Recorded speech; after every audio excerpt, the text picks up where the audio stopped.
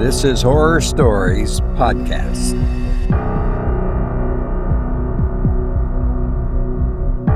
Welcome, I'm Robert Crandall, and you are a very special, magnificent person for choosing to listen to this podcast, and I'm grateful. If you would like to support the show, you can go to buymeacoffee.com/Robert Crandall and buy me a coffee. I love coffee. I am enjoying some coffee right now. So please do so if you can. Don't forget, too, to send in your nightmares when you have one. Sometimes, though, you can't remember the nightmare you had before, or it's very vague and spotty, and you can't. But just do the best you can and send it in. Send it to us to myhorribledream@gmail.com. And we appreciate it. We like to read them on the show. Our feature story for this episode is about two men who set off to find a forbidden city. And what they find is not what they anticipated. I hope you enjoy The Primal City by Clark Ashton Smith.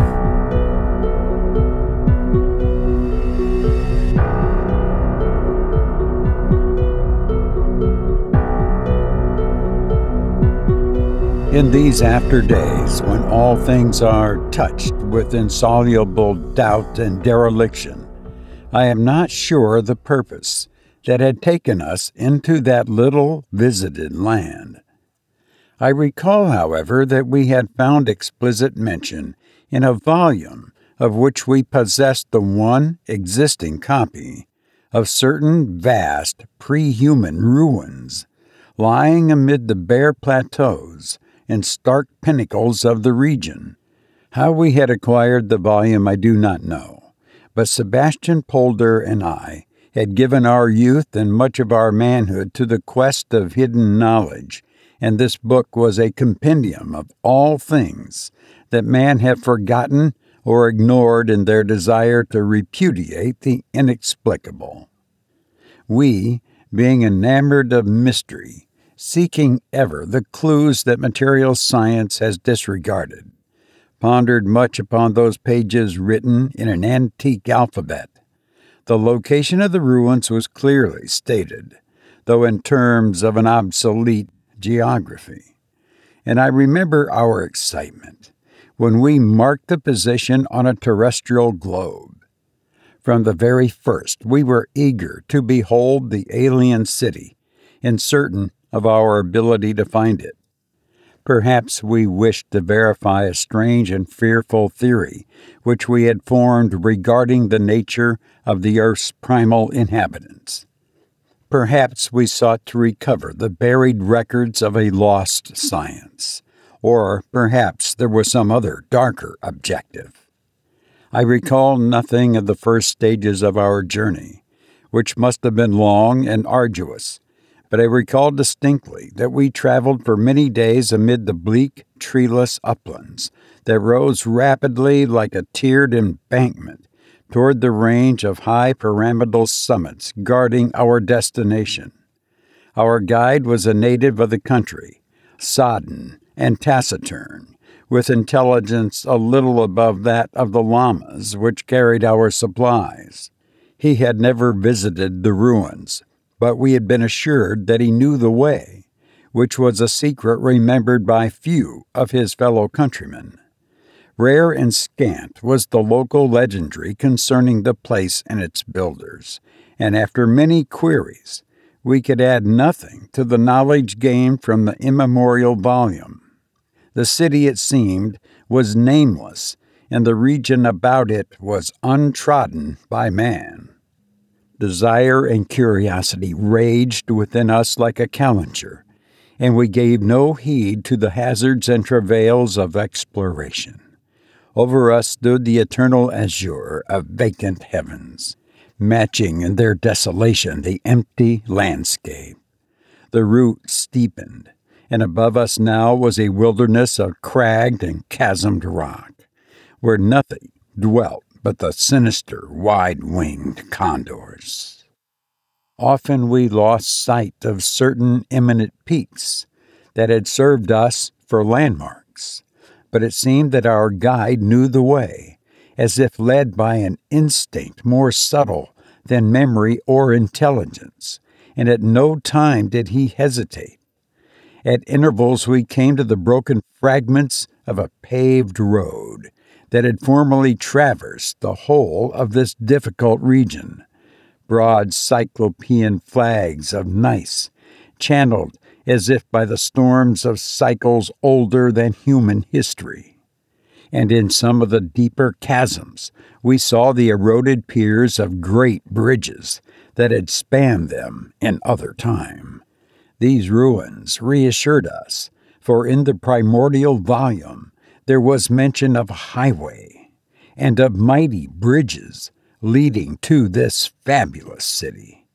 Polder and I were exultant, and yet I think we both shivered with a curious terror when we tried to read the certain inscriptions that were still deeply engraved on the worn stones.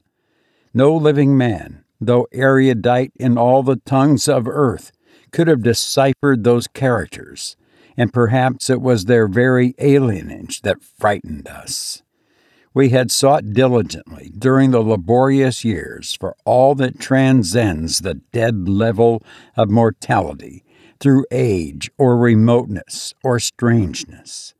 We had longed ardently for the esoteric and bizarre, but such longing was not incompatible with terror and repulsion. Better than those who had walked always in the common paths, we knew the perils that might attend our exorbitant and solitary researches. Often we had debated with variously fantastic conjectures the enigma of the mountain-builded city, but toward our journey's end, when the vestiges of that pristine people multiplied around us, we fell into long periods of silence, sharing the taciturnity of our stolid guide. Thoughts came to us that were overly strange for utterance. The chill of elder eons entered our hearts from the ruins and did not depart.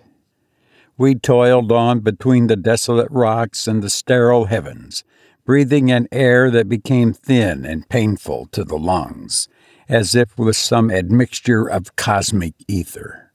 At noon we reached the open pass and saw before us, at the end of a long and quickly opened perspective, the city that had been described as an unnamed ruin in a volume antedating all other known books.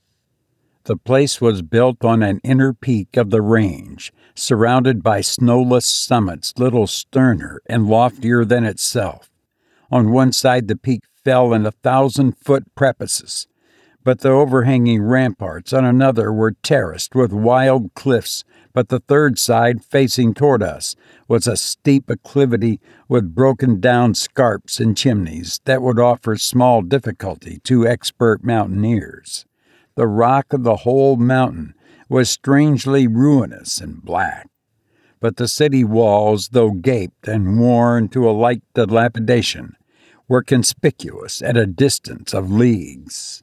Polder and I beheld the bourne of our worldwide search with thoughts and emotions which we did not voice. The Indian made no comment, pointing impassively toward the far summit with its crown of ruins. We hurried on, wishing to complete our journey by daylight, and plunging into an abysmal valley. We began at mid-afternoon the ascent of the slope toward the city. We were impressed anew by the abnormal and manifold cleavages of the granite.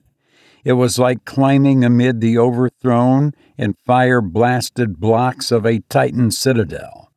Everywhere the slope was rent into huge, obliquely angled masses, often partly vitrified, which made the ascent a more arduous problem than we had expected. Plainly, at some former time, the stone had been subjected to the action of heat, yet there were no volcanic craters amid the nearby mountains. Puzzling greatly, I recalled a passage in the old volume, hinting ambiguously at the dark fate that had long ago destroyed the city's inhabitants. But from this passage I could still draw no definite conclusion, for the ideation was too fantastic to be understood as anything more than a dubious figure of speech. We had left our 3 llamas at the slope's bottom, merely taking with us provisions for a night.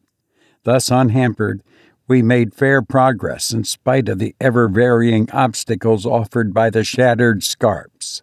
After a while we came to the hewn steps of a stairway mounting to the summit. But the steps had been wrought for the feet of a colossi, and in many places they were part of the heaved and tilted ruin, so they did not greatly facilitate our climbing. The sun was still above the western pass behind us, and for this reason, as we went on, I was much surprised by a sudden deepening of the char-like blackness on the rocks. Turning, I saw that several grayish, vapory masses, which might have been either cloud or smoke, were drifting idly about the summits that overlooked the pass, and one of these masses, rearing like a limbless figure, upright and colossal, had interposed itself between us and the sun. Sebastian and the guide had also noted this phenomenon. Clouds were almost unheard of amid those mountains in the summer, and the presence of smoke would have been equally hard to explain. Moreover, the gray masses were wholly detached from each other and showed a peculiar opacity and sharpness of outline. At a second glance, they did not resemble any cloud forms we had ever seen, for about them was a baffling suggestion of weight and solidity. Moving sluggishly into the heavens above the pass, they preserved their original contours and their separateness. They seemed to swell and tower coming towards us on the blue air from which as yet no lightest stirring of wind had reached us. Floating thus, they maintained the rectitude of massive columns or of giants marching in a broad plain. I think we all felt an alarm that was none the less urgent for its vagueness. Somehow, from that instant, it seemed that we were penned up by unknown powers and were cut off from all possibility of retreat. We had ventured into a place of hidden peril, and the peril was upon us. In the movement of that strange clouds there was something alert, deliberate, and implacable. Polder spoke with a sort of horror in his voice, uttering the thought which had already occurred to me. "They are sentinels who guard this region, and they have espied us." We heard a harsh cry from the Indian. Following his gaze, we saw that several of the unnatural cloud shapes had appeared on the summit toward which we were climbing, above the megalithic ruins. Some rose half-hidden by the walls, as if from behind a breastwork. Others stood, as it were, on the topmost towers and battlements, bulking in portentous menace, like the cumuli of a thunderstorm. Then with towering swiftness, many more of the cloud presences towered simultaneously from the 4 quarters, emerging from behind the gaunt peaks, or assuming sudden visibility in midair, with equal and effortless speed, as if convoked by an unheard command. They gathered in converging lines upon the air-like ruins. We, the climbers, the whole slope about us and the valley below, were plunged in a twilight weird and awesome as that of central eclipse. The air was still windless, but it weighed upon us as if burdened with the wings of 1,000 cacodemons. I remember that I was overwhelmingly conscious of our exposed position, for we had paused on a wide landing of the mountain-hewn steps. We could easily have concealed ourselves amid the huge fragments on the surrounding slope, but for the nonce we were incapable of the simplest movement. In a close-ranged army, the clouds mustered above and around us. They rose into the very zenith, swelling to insuperable vastness and darkening like Tartarian gods. The sun had disappeared, leaving no faintest beam to prove that it still hung unfallen and undestroyed in the heavens. I felt that I was crushed into the very stone by that eyeless regard of that awful assemblage, judging and condemning. We had trespassed upon a region conquered long ago by strange elemental entities. We had approached their very citadel, and now we must meet the doom our rashness had invited. Such thoughts, like a black lightning, flared in my brain. Now, for the first time, I became aware of sound, if the word can be applied to a sensation so anomalous.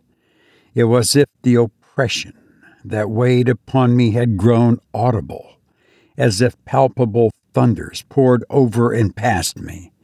I heard them in every nerve, and they roared through my brain like torrents from the open floodgates of some tremendous weir in a world of genii. Downward upon us, the limbless Atlantean stridings, there swept the cloudy cohorts. The swiftness was that of supernatural things. The air was riven, as if by the tumult of 1,000 tempests. It was rife with an unmeasured elemental malignity. I recall but partially the events that ensued, but the impression of insufferable darkness, of demonic clamor and trampling, and the pressure of thunderous, burdenous onset remains forever indelible. Also, there were voices that called out with the stridor of clarions in a war of gods, uttering ominous syllables that the ear of man could never seize. Before those vengeful shapes, we could not stand for a moment. We hurled ourselves with a mad precipitation down the shadowed steps of giant stairs. Polder and the guide were a little ahead of me, to the left hand, and I saw them in that baleful twilight on the verge of a deep chasm, which in our ascent had compelled us to much circumambulation.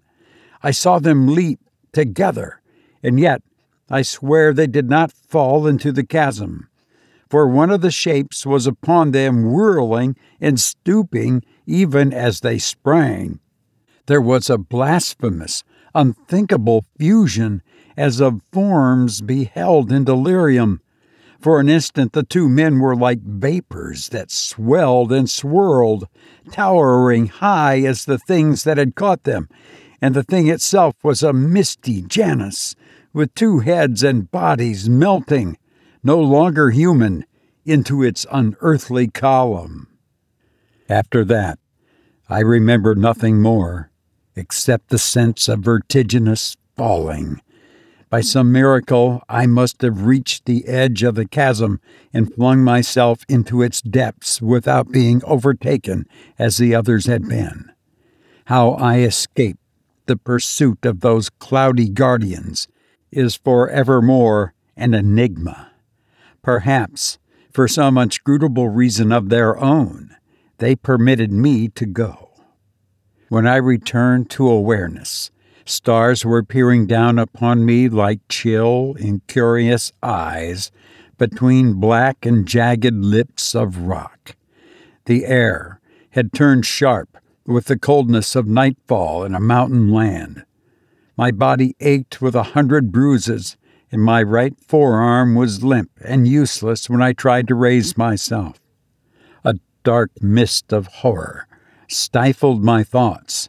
Struggling to my feet with pain-racked effort, I called aloud, though I knew that none would answer me. Then, striking match after match, I searched the chasm and found myself, as I had expected, alone. Nowhere was there any trace of my companions. They had vanished utterly, as clouds vanish.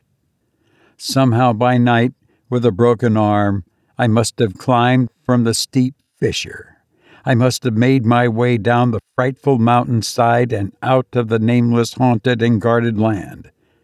I remember that the sky was clear, the stars were undimmed by any semblance of cloud, and that somewhere in the valley I found one of our llamas, still laden with its stock of provisions. Plainly, I was not pursued by the guardians.